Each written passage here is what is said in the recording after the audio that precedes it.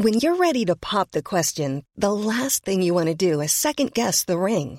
At BlueNile.com, you can design a one-of-a-kind ring with the ease and convenience of shopping online. Choose your diamond and setting. When you find the one, you'll get it delivered right to your door. Go to BlueNile.com and use promo code LISTEN to get $50 off your purchase of $500 or more. That's code LISTEN at BlueNile.com for $50 off your purchase. BlueNile.com, code LISTEN. Ryan Reynolds here from Mint Mobile. With the price of just about everything going up during inflation, we thought we'd bring our prices down. So to help us, we brought in a reverse auctioneer, which is apparently a thing. Mint Mobile Unlimited Premium Wireless. How to get 30, 30, bit to get 30, bit to get 20, 20, 20, bit to get 20, 20, bit to get 15, 15, 15, 15, just $15 a month? Sold! Give it a try at mintmobile.com/switch. $45 up front for 3 months plus taxes and fees. Promo rate for new customers for limited time. Unlimited more than 40 gigabytes per month. Slows full terms at mintmobile.com. The Telegraph. Podcasts.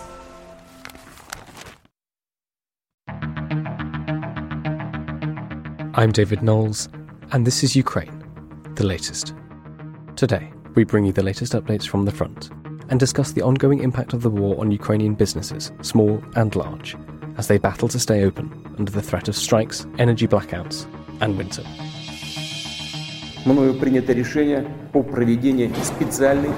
This hideous and barbaric venture of Vladimir Putin must end in failure.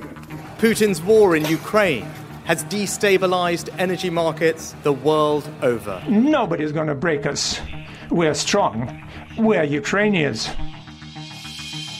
Every weekday afternoon, we sit down with leading journalists from the Telegraph's London newsroom and our teams reporting on the ground to bring you the latest news and analysis on the war in Ukraine. It's Wednesday, the 1st of December, day 281. And today, I'm joined by our Associate Editor Dominic Nichols and, from the Transatlantic Dialogue Centre based in Kyiv, analyst Alina Hobenko and Programmes Coordinator Darina Sidorenko. Dom Nichols, can I start with you? What's the latest from Ukraine? Well, hi, David. Hi, everybody. It's been mainly artillery in the last 24 hours. So in the central region around Donetsk, there's been a lot of shelling in that area. Also in the city of Kherson to the south that Russia left a couple of weeks ago, crossed the river and pulled out. Kherson's lost its power. Heavy shelling overnight, the regional governor said this morning, and Kherson is now, for weeks now, has been without running water, electricity. Partly gained its electricity again last week, but we think that is now off. So Ukrainian forces and government officials been trying to get civilians out of the city. I think that effort is continuing and looks like it needs to continue because Russia, as they can do nothing else, they are continuing to bombard it from across the river. Elsewhere, Antony Blinken, US Secretary of State, he's been speaking at the NATO Foreign Ministers Summit, and he said that as Ukraine, this is a quote from him, as Ukraine continues to seize the momentum on the battlefield, President Putin has focused his ire and fire on the Ukrainian civilian population. So Mr. Blinken says that 1/3 of Ukraine's energy system has been destroyed over the last few weeks. And he says heat, water and electricity for children, the elderly and the sick, these are now Putin's new targets. He describes this as barbaric. So making the right noises in the right place, that momentum needs to continue, I feel. And the momentum does continue to a certain extent. Narendra Modi, Prime Minister of India, he's writing today in the Telegraph. You can have a look at it. Online. He's about to take over as presidency of the G20. So he's talking about the humanitarian crises that are being thrown up in the world. He doesn't name Russia, but I think it's fairly obvious what he's talking about. He's saying, quote, "Our era need not be one of war. Indeed, it must not be one." So there you go. I think it's fairly clear what he's talking about. You'll remember a few weeks ago, back in September, there was the meeting in Uzbekistan where he was seen to distance himself somewhat from Putin. At the time, he said that now is not the time for war, and that was a fairly mild statement, but actually quite significant, bearing in mind the position India is in, that is trying to find its way between Russia, with whom it has a great sort of business relationship, particularly on the defence side and the West. And India is obviously a major regional power, major world power. So interesting that Mr. Modi made those statements back in September, and he's backing it up today. As he was about to take on the presidency of the G20. So, interesting moves on the diplomatic front. Just one other thing I will mention before I go of note. I thought this was interesting. How much? What does this mean? I'll be interested in your thoughts, everyone, on this. But the Pentagon, US Defense Department, has awarded Raytheon Technology, big arms manufacturer, a $1.2 billion contract for 6 NASAMS, the very good surface-to-air missile systems, National Advanced Surface-to-Air Missile System, I think, but 6 NASAMS for Ukraine. So interesting that this contract has been laid for new systems for Ukraine, with the work estimated to be completed in November 2025. So, that's a fairly bold statement, I think, by the Pentagon, that they see Ukraine surviving and thriving this war, and that not only will they continue to be there in 2025, that Russia will not have won the war and subjugated the country, but also that so in a little over 2 years' time, a little under 2 years' time, do my maths, now Ukraine will have 6 of the world's best surface-to-air missile air defense systems. So I think that's quite a bold statement there by the Pentagon. It shows that they are taking the long view. As I've said many times before, the tactical, as in the short-term efforts right now for weapons and aid and electricity and political support is all good and needs to continue. But I have been hoping, you would have heard me say of late, I've been hoping that there have been some more statements of a longer term, a more enduring nature from our leaders. I thought there was a good start by Rishi Sunak, the Prime Minister of Britain, the other day, talking the long-term support for Ukraine when he was in Kyiv, actually meeting President Zelensky. And now this is this announcement today, backed up by the statements by Antony Blinken at NATO. I think it's just interesting that it's now the diplomatic front is throwing its gaze out and talking about the future and talking about if not a post-Putin future, but then a post-war future with a sovereign, independent, economically viable Ukraine state still in existence. So, I thought that was an interesting one, but maybe I'm reading too much into it. I don't know if I am, but I'd be willing to take any views on that. And I need to take a little breather there. Well, thanks very much for that, Dom. And thank you, Dom, for racing to the office. You've just got back from a trip to Italy with the Defence Secretary. So do tell us a little bit about that later if you'd like. Dom, I know you've got further notes on a big RUSI report which has come out in the last few days, which is absolutely fascinating. But I'd like to, at this point, bring in our guests, Alina and Darina, analyst Alina Hobenko and programmes coordinator Darina Sidorenko from the Transatlantic Dialogue Centre. Thank you both of you so much for joining us. Before we talk about your paper on business and the economy in Ukraine and how it's been affected by the recent strikes and the war and the invasion, could you tell us just a little bit about yourselves? Where are you from? And tell us a little bit about your life prior to and then after the full-scale invasion in February 2022. Hello, David and Dominic. A really big honor to be here with you. My name is Darina Sidorenko. Hello, everybody. And before the war, I was an ordinary young adult woman living in Kyiv, living and working here. I was working in one of the embassies here with press and information. And when the war started, I've just got some refugee experience, and when I came back, I've joined the TDC team here, where I assist assist our teams in different assignments they have and try to coordinate them between each other. That's what I do. And Alina, what about you? Hello everyone. Thank you for your invitation. I'm really glad to be here right now. I'm an analyst at Transatlantic Dialogue Center, and I live in Kyiv, Ukraine's capital. So I experienced the full-scale invasion from its very beginning to a large extent. So I still remember the first day of invasion when I heard my relatives talking on the phone with my mom, and it was the moment when I understood something was going wrong, like who calls so early at 6 a.m.? And before the full-scale invasion, all my thoughts were around minor stuff, like studying, as I'm still a student, and I had a lot of ideas and plans to be accomplished in this new 2022, as we call it. But when my purposes in life made a U-turn, my priorities shifted completely, like life became priority. And the first question which now comes to my mind in the morning is like, what happened during the night? And to be honest, due to war, it's almost impossible to work or study with high productivity and to think about anything else except from the news. But with the escalation, I started to consider how can I assist my country. So I commenced writing different pieces like that about Ukrainian business in conditions of blackouts, so the world can understand what's going on now in Ukraine. Well, thank you very much, Alina and Darina, for that. Well, let's start. Can you summarise for us the impact of the invasion on the Ukrainian economy and Ukrainian business? Alina, why didn't you take this? Yeah, of course. So invasion deeply undermined Ukrainian economy. It's true. Our businesses were affected due to the occupation of certain territories of large enterprises like Zaporizhia, Donetsk region are great examples of this. The destruction of infrastructure, disruption of technological supply chains, the labor force outflow, and many other things. And before the October shelling, the drop in GDP was about 30%. However, since October, Russia has been carrying out extremely massive attacks on our energy infrastructure. So Ukraine's GDP drop could be even higher, like 39%.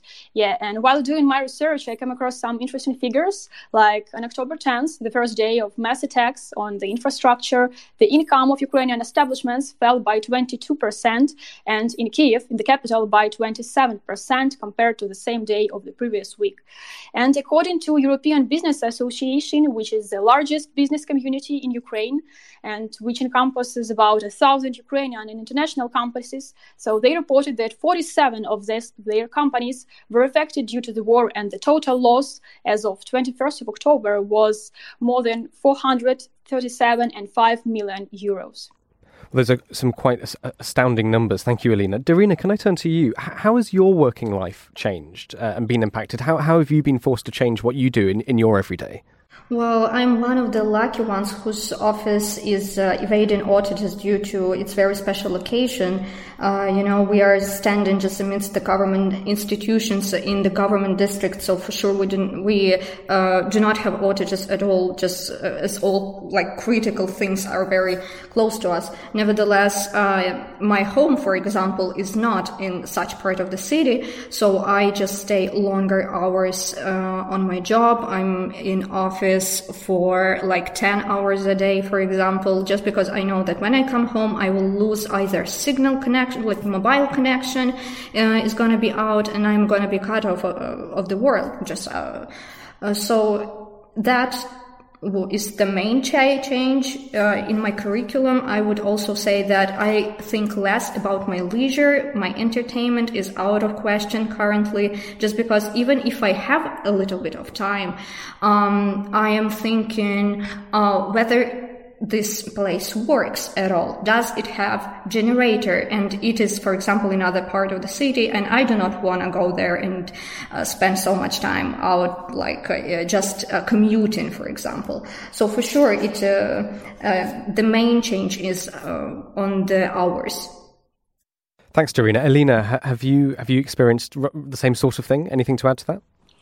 Yeah, of course I can add. So when we're talking about water that was switched off previous week, so our office and my colleagues in particular had to collect snow, so we would have water for technical purposes. So really the situation is really catastrophic.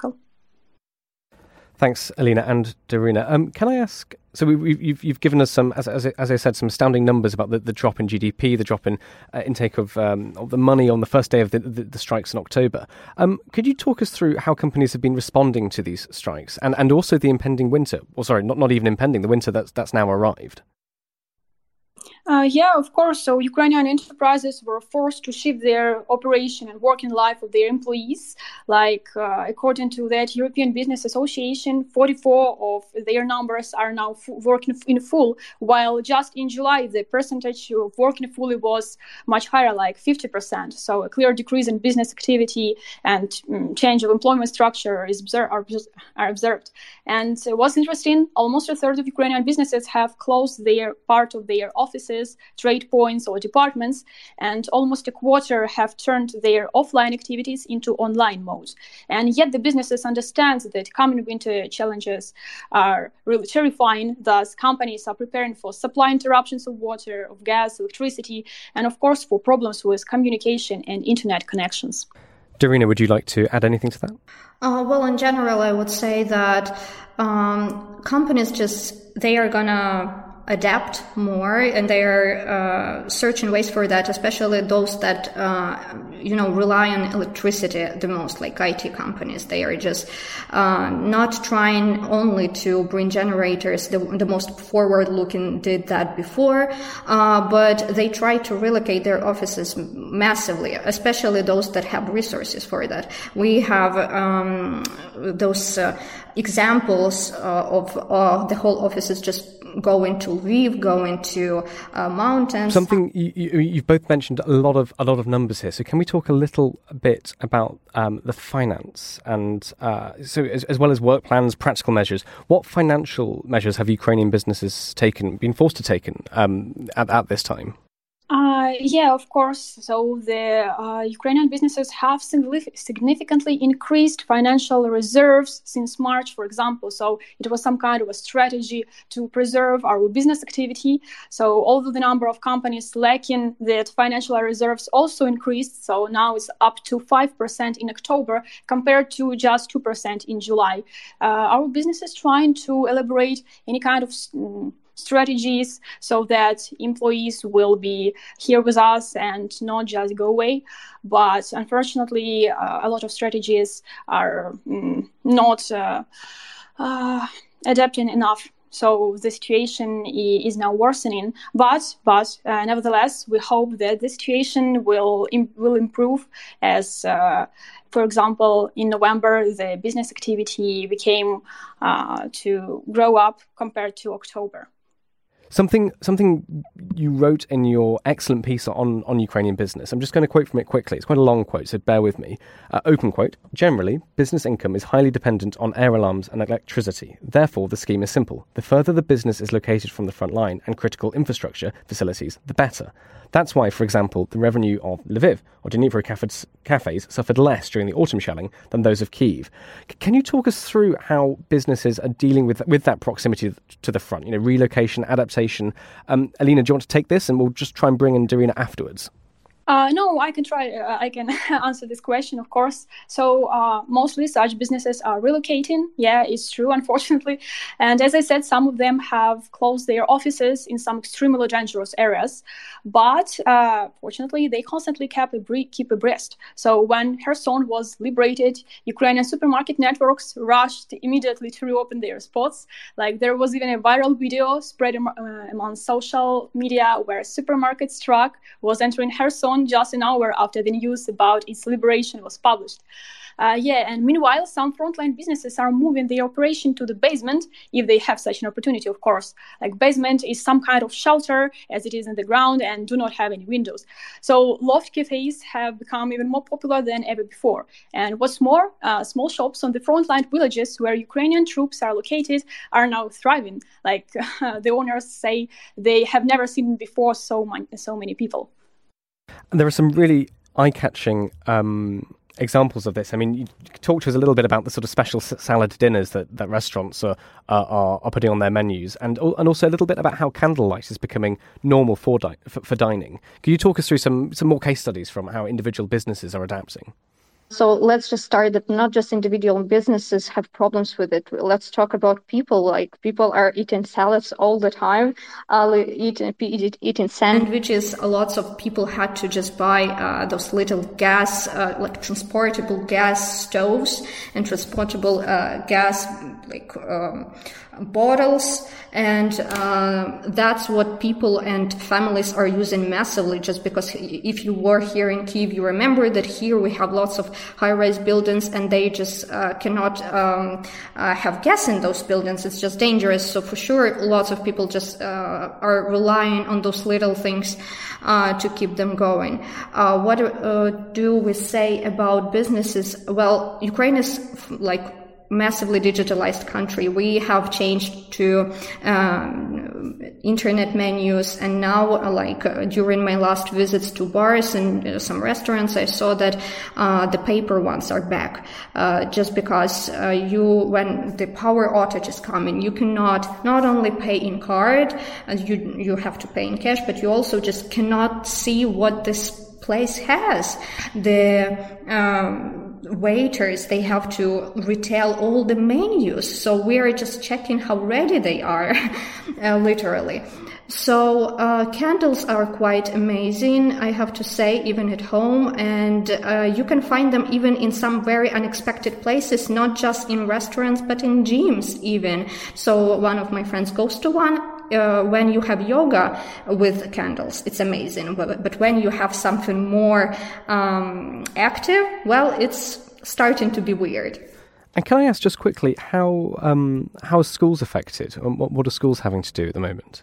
Yeah, I can get this one. So educational sphere really came under fire as well. Like for freelance teachers, the situation is like this. When during a lesson, the lights switch off, the lesson is over, it's not paid, and time is wasted. So, of course, regulated blackouts would simplify the situation, but new barrages of Russian missile strikes lead to new emergency shutdowns. Some schools and educational centers were more ready for blackouts, that's true. For example, those who bought lighters long before the October shelling were not knocked out of work. Like teachers now record their lessons and pupils listen to them later. And this is the solution. And still, of course, lack of internet does not allow children to study effectively. But what's interesting for pupils themselves, it's rather a pleasant experience, like studying under candlelight sounds funny to them. Some are almost obsessed with these candles, although, of course, parents are dissatisfied as candlelight may lead to poor eyesight. I would just add a little bit of that, just because my mother is a teacher, and I had a phone call to her this morning just to ask about everything, and she said that the biggest challenge is not just for the children but for the teachers, is they have double load.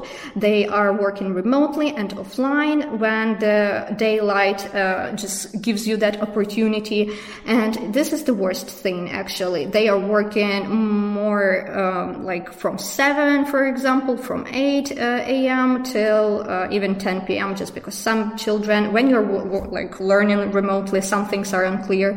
So for sure, that's the time for them to ask something additional. So the working hours are also crazy. Well, that was actually, thank you very much, Darina. That was actually going to be my next question. I mean, the fact that you don't know necessarily when your internet will be on, when the heating will be on, when lights will turn on, it must have a huge impact on your working schedule. So, Darina, you mentioned the impact on schools, but Alina, would you talk us through potentially how it's affected other people? How have you seen the fact that energy is affecting working schedules pan out across the labour market? Yeah, sure. So working patterns change drastically, and it's true. People are to work multiple shifts, like including night ones and weekends. That is, whenever the light is on. We have to adjust our internal clock to schedules of light cuts. So often we work not when we want to or when we're supposed to, like from 9 to 6, for instance. No, we have to work when we physically can. So when we have the light and electricity. And this often leads to lower salaries, as we count that the light goes out 2 or 3 times for 4 hours, and that is about 2 or 4 working hours per day. And workers have to find a place with internet so that not to lose their money. Well, just one more question from me. I know Dom has been listening to all of this and has some questions as well, if you don't mind at all. My final question is, there was a line in your report that really stood out, I thought, and it's such an obvious point, but one I don't think is often considered sometimes. You write, quote, "Not everyone can quickly switch to alternative energy sources." This is such an important point. Can you talk us through why not?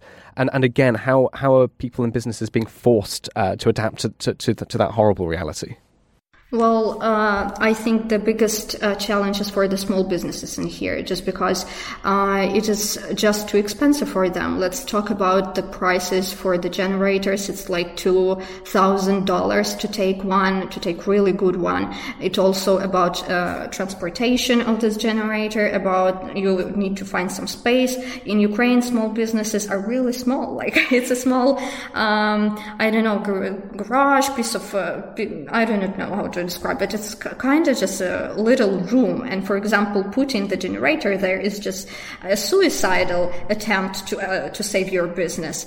So what else do we need? We need fuel, and to refuel the generator is in 1 month, it's going to cost you around $300. So everything adds up, and you have like huge sum of money for somebody who has the business in the times of war. So you will basically do not have any spare money to invest into this business. So what do we have?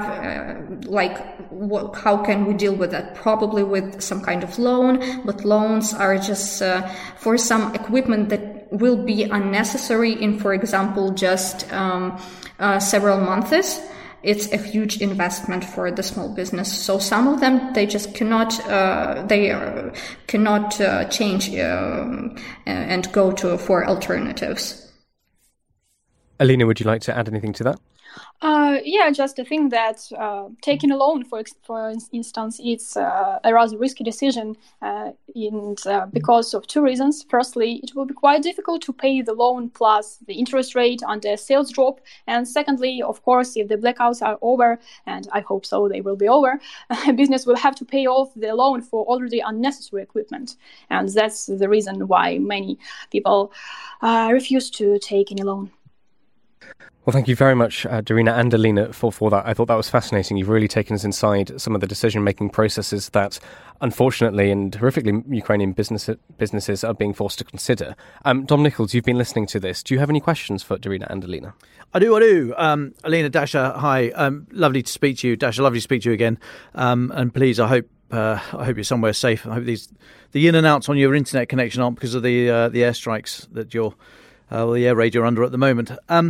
I'd be really interested. What do you think the impact has been on the business community, on the working environment, and indeed education of the huge number of women who have left the country with and without children? But the men have largely been between certain ages. If you could remind me the ages, I'd be keen. 18 to 55, I think. But the men are staying in the country. But a lot of women have left. I just wonder what the impact that has led to on business and work and education in general. One piece of information that I really remember about that is quite surprising, that the number of small businesses opened in the last 3 months, I guess, in Ukraine, they actually belong to women. So we still see that even though huge numbers of women have left, lots of people which are internally displaced, they are trying and take a risk on the territories which weren't conquered or attacked or were liberated. So they continue going. It's amazing for me. I knew that migrants, for example, the people that migrate to other countries from conflict zones, they are usually taking more risks in business and opening new things. But that information, seeing this in Ukraine during a wartime, that's not just a surprise. I was shocked.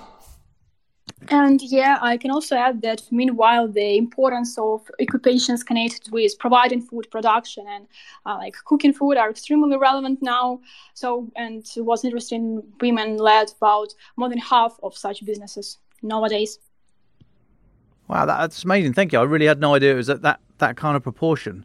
The next question is about, you've mentioned Ukraine is a very, very digitalized country. But how secure is the industry, or is the practice of having an online economy? How resilient is it as well? And is it the same culture across the entire country?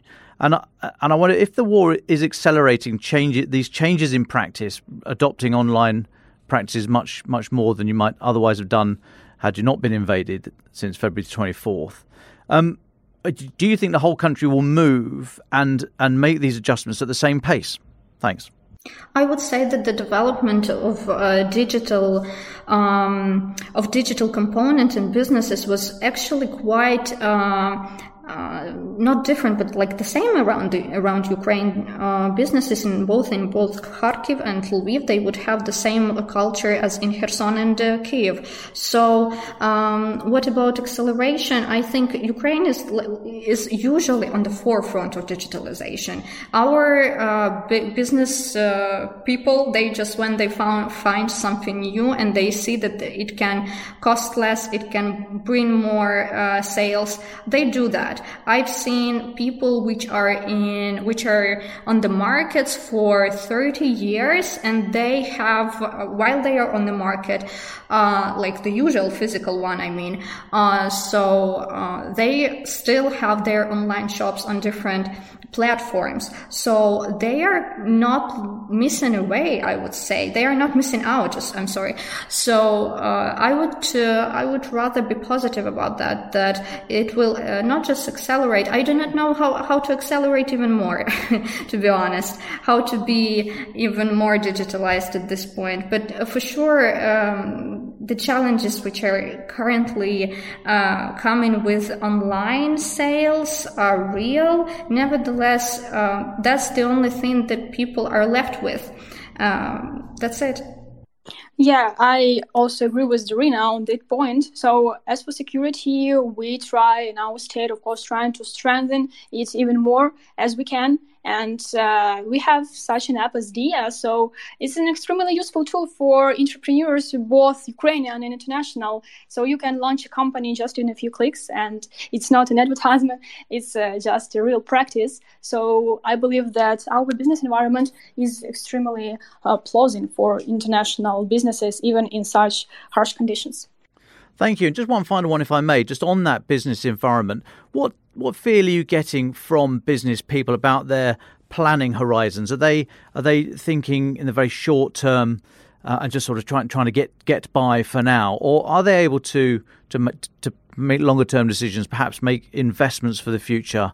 I mentioned at the start about how the US has just laid that contract with Raytheon out to 2025, so they're starting to take a much longer view. Are you experiencing that amongst the business fraternity inside Ukraine? I would say that small businesses are kind of how I will get by, just because the investments that are going with the generators and so on are already huge.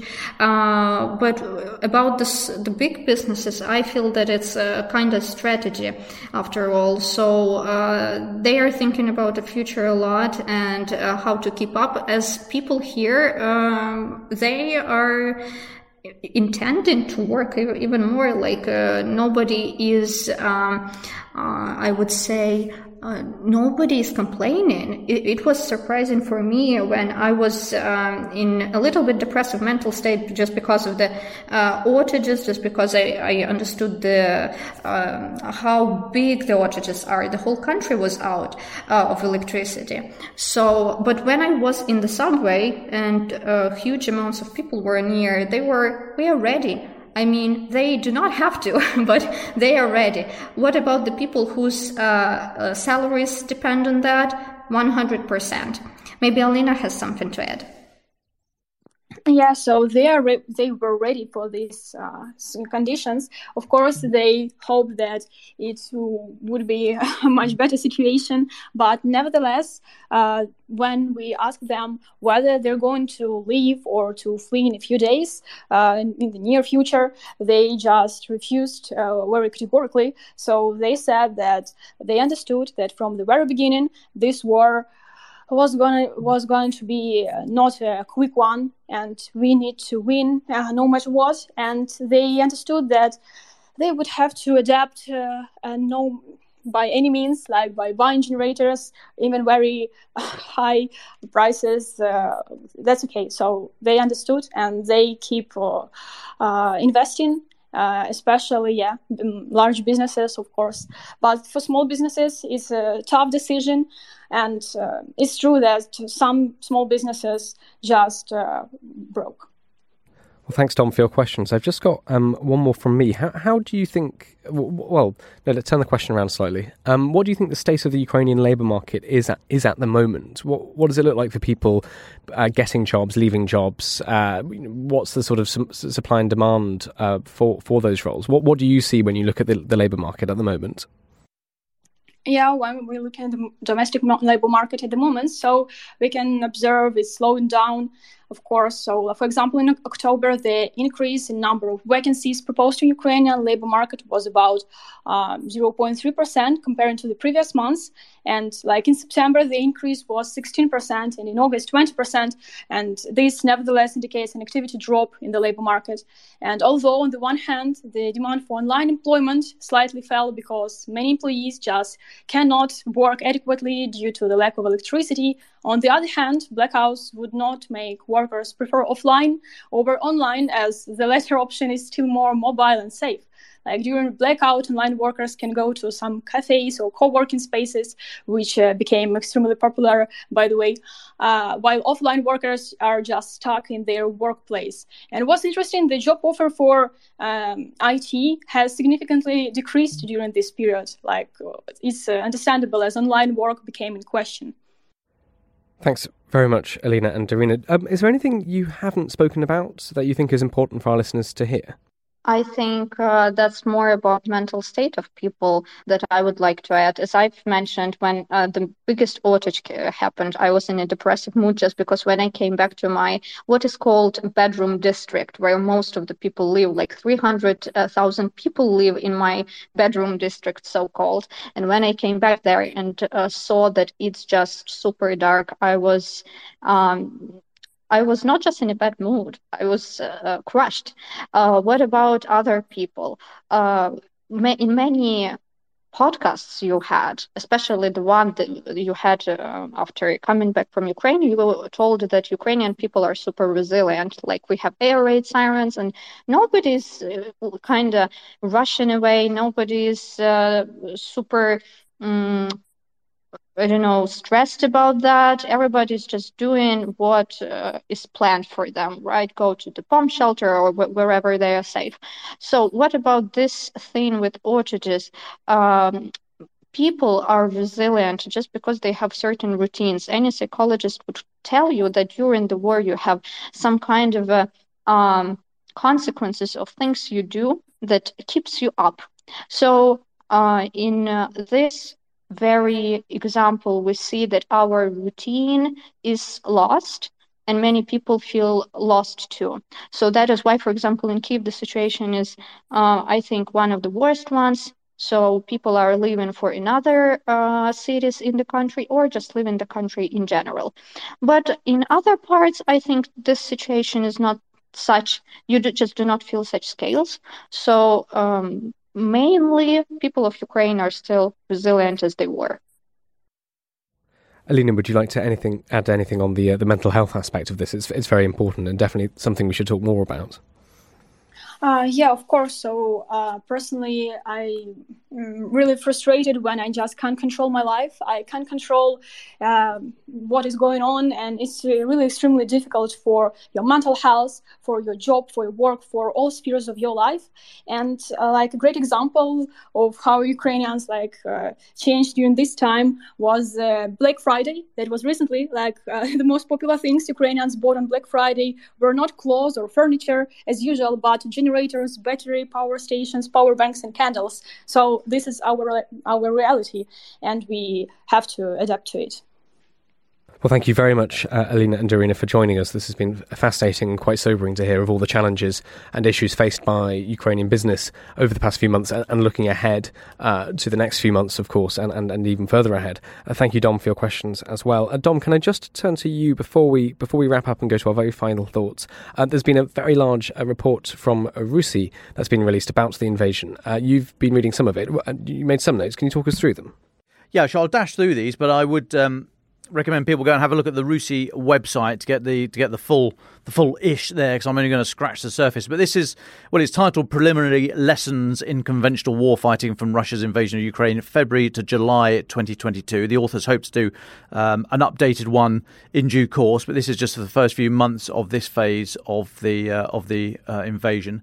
But what they're saying is that Russia plan to invade Ukraine over a 10-day period and then sort of occupy the whole country to enable annexation by August 2022. And the plan was built on speed and the use of deception to keep Ukrainian forces away from the capital, to ensure that they could rapidly seize the major political centre and business centre. They had a list of what they were going to do to a number of people, and for President Zelensky and the sort of the political leadership, they were going to be killed. Others were going to be locked up and others subjugated, and so on and so forth. Now, RUSI assessed that the deception plan largely succeeded, and at its peak, Russia achieved a 12-to-1 force ratio in that battle north of Kyiv. However, the very tight security around the mission that allowed a measure of successful deception also led to Russian forces being unprepared at the tactical level, not only to enact that plan. They're saying that tactical commanders, the lowest level of commanders, only had hours to know that this invasion was going to happen. But also, so not only to react to the plan, but they had no way of reacting when the plan went wrong. And RUSI is saying that the greatest deficiency was this lack of, they call it reversionary courses of action, i.e., having something else up your sleeve when it's all going badly wrong. And as a result, when speed didn't work, Russian forces had to go static because they didn't know what to do. And then the Ukrainian forces were mobilized or increased their rate of mobilization and managed to hang on, basically, is what they're saying, in the first few days, and then start to push on. Now, they're saying that despite all this, Russia then, as we know, sort of refocused on the Donbass, and Ukrainian ammunition supply had been very seriously depleted. And it was the determination rather than the capability of Ukrainian troops that enabled them to hang on. That's RUSI's assessment, because the ammunition stocks were so low. However, they're saying that from April, the West became Ukraine's strategic depth, and the supply of long-range artillery missile systems like the multiple launch rocket systems, HIMARS, etc., increasingly brought Russian logistics under threat, and then sort of shifted that initiative. Although it was never, this as we remember, this took weeks, and they're saying that Russian weapon systems were effective, as in they largely worked, even though we think their equipment maintenance is quite poor. Most things worked as they should do. Now, where they were targeted, where they were aimed, that's as we've discussed many times, that was horrific and mostly aimed at the civilian population. But the munitions worked, and the units that had a higher experience did better, even though there are, as we know, huge deficiencies in training. But RUSI is saying there is a culture of reinforcing failure in the Russian military unless orders are changed at the higher levels. We know that they don't trust their subordinate commanders, and unless the big guy at the top changes his mind, then they're going to stick with that plan, even if it's not working. And therefore, they're saying Russians are culturally vulnerable to deception because they lack the ability to rapidly take in different pieces of information, especially if that information is changing. And they're also culturally averse to providing those decision makers, who are generally quite far up the chain, with the wider context, again, especially in a highly fluid environment where that context is changing, in order for them to exercise their judgment. So it just incentivizes a dishonest reporting culture, i.e. they're just saying everything's going fine and they're making fantastic advances when it's clearly not. So they can't, even though the whole system is slowed down by having to push decisions upwards, they don't have the right information upon which to base decisions in the first place. They go on to say that Russia's capabilities and formations were prone to fratricide, i.e. blanking each other out. So electronic warfare systems and other capabilities were rarely sort of worked together. So sometimes literally they were working on the same radio frequency and blanking each other out. Processes for identifying friend from foe.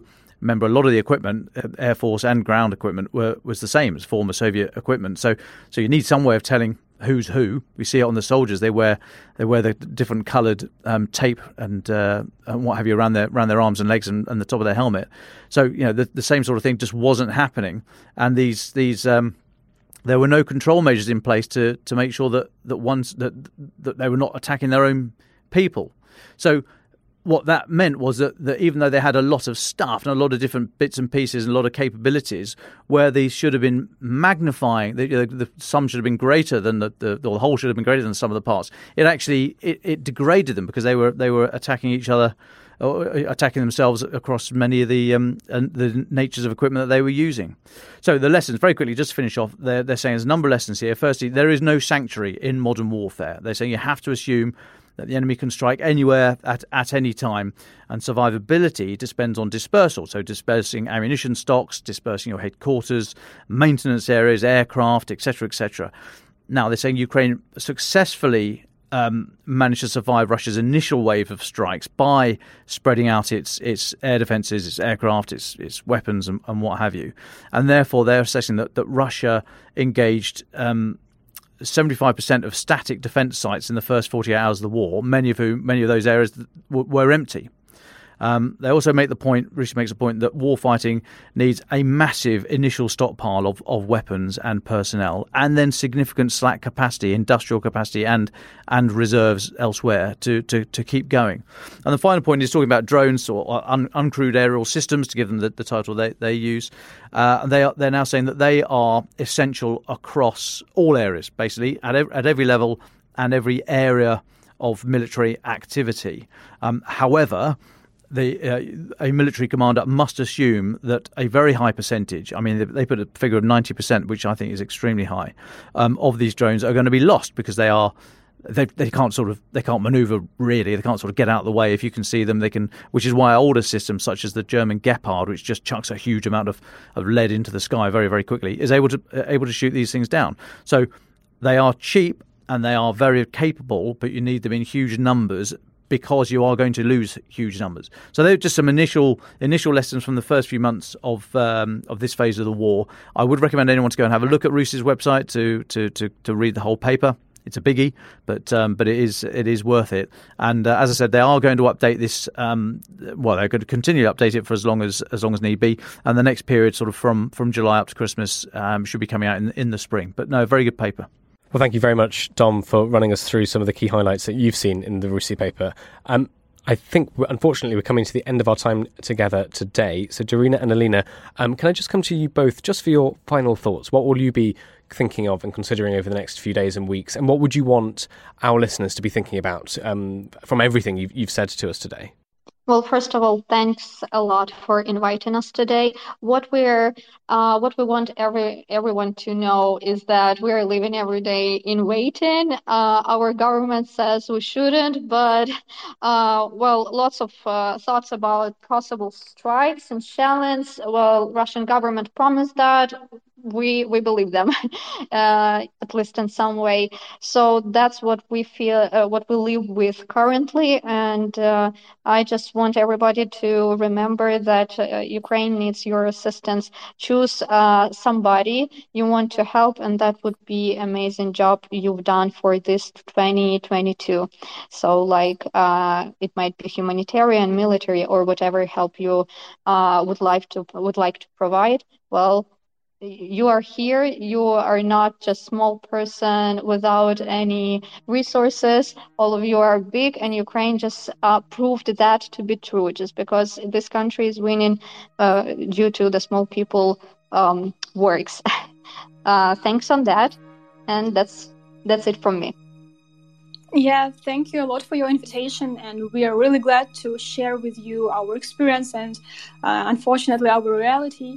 And your support is really vital for us, and we really appreciate it. Thank you all. Ukraine the Latest is an original podcast by The Telegraph. To stay on top of all of our Ukraine news, analysis and dispatches from the ground, subscribe to The Telegraph. you can get your first 30 days completely free at telegraph.co.uk/audio. You can also listen to this conversation live at 1 p.m. each weekday on Twitter Spaces. Follow The Telegraph on Twitter so you don't miss it. If you enjoyed this podcast, please consider following Ukraine the Latest on your preferred podcast app. And if you have a moment, do leave a review, as it helps others find the show. To our listeners on YouTube, for reasons beyond our control, there's sometimes a delay between broadcast and upload, so if you do want to hear an episode as soon as possible, it's available on your podcast apps. Please search for Ukraine the Latest on Spotify, Apple Podcasts, or your preferred app. Check out the Ukraine page on the Telegraph website. As ever, you can get in touch directly to ask questions or give comments by emailing podcasts@telegraph.co.uk. We do read every message. We are especially interested to hear where you are listening from around the world. Ukraine the Latest is produced by Louisa Wells and Giles Gear. And today on Twitter, Emily Hill.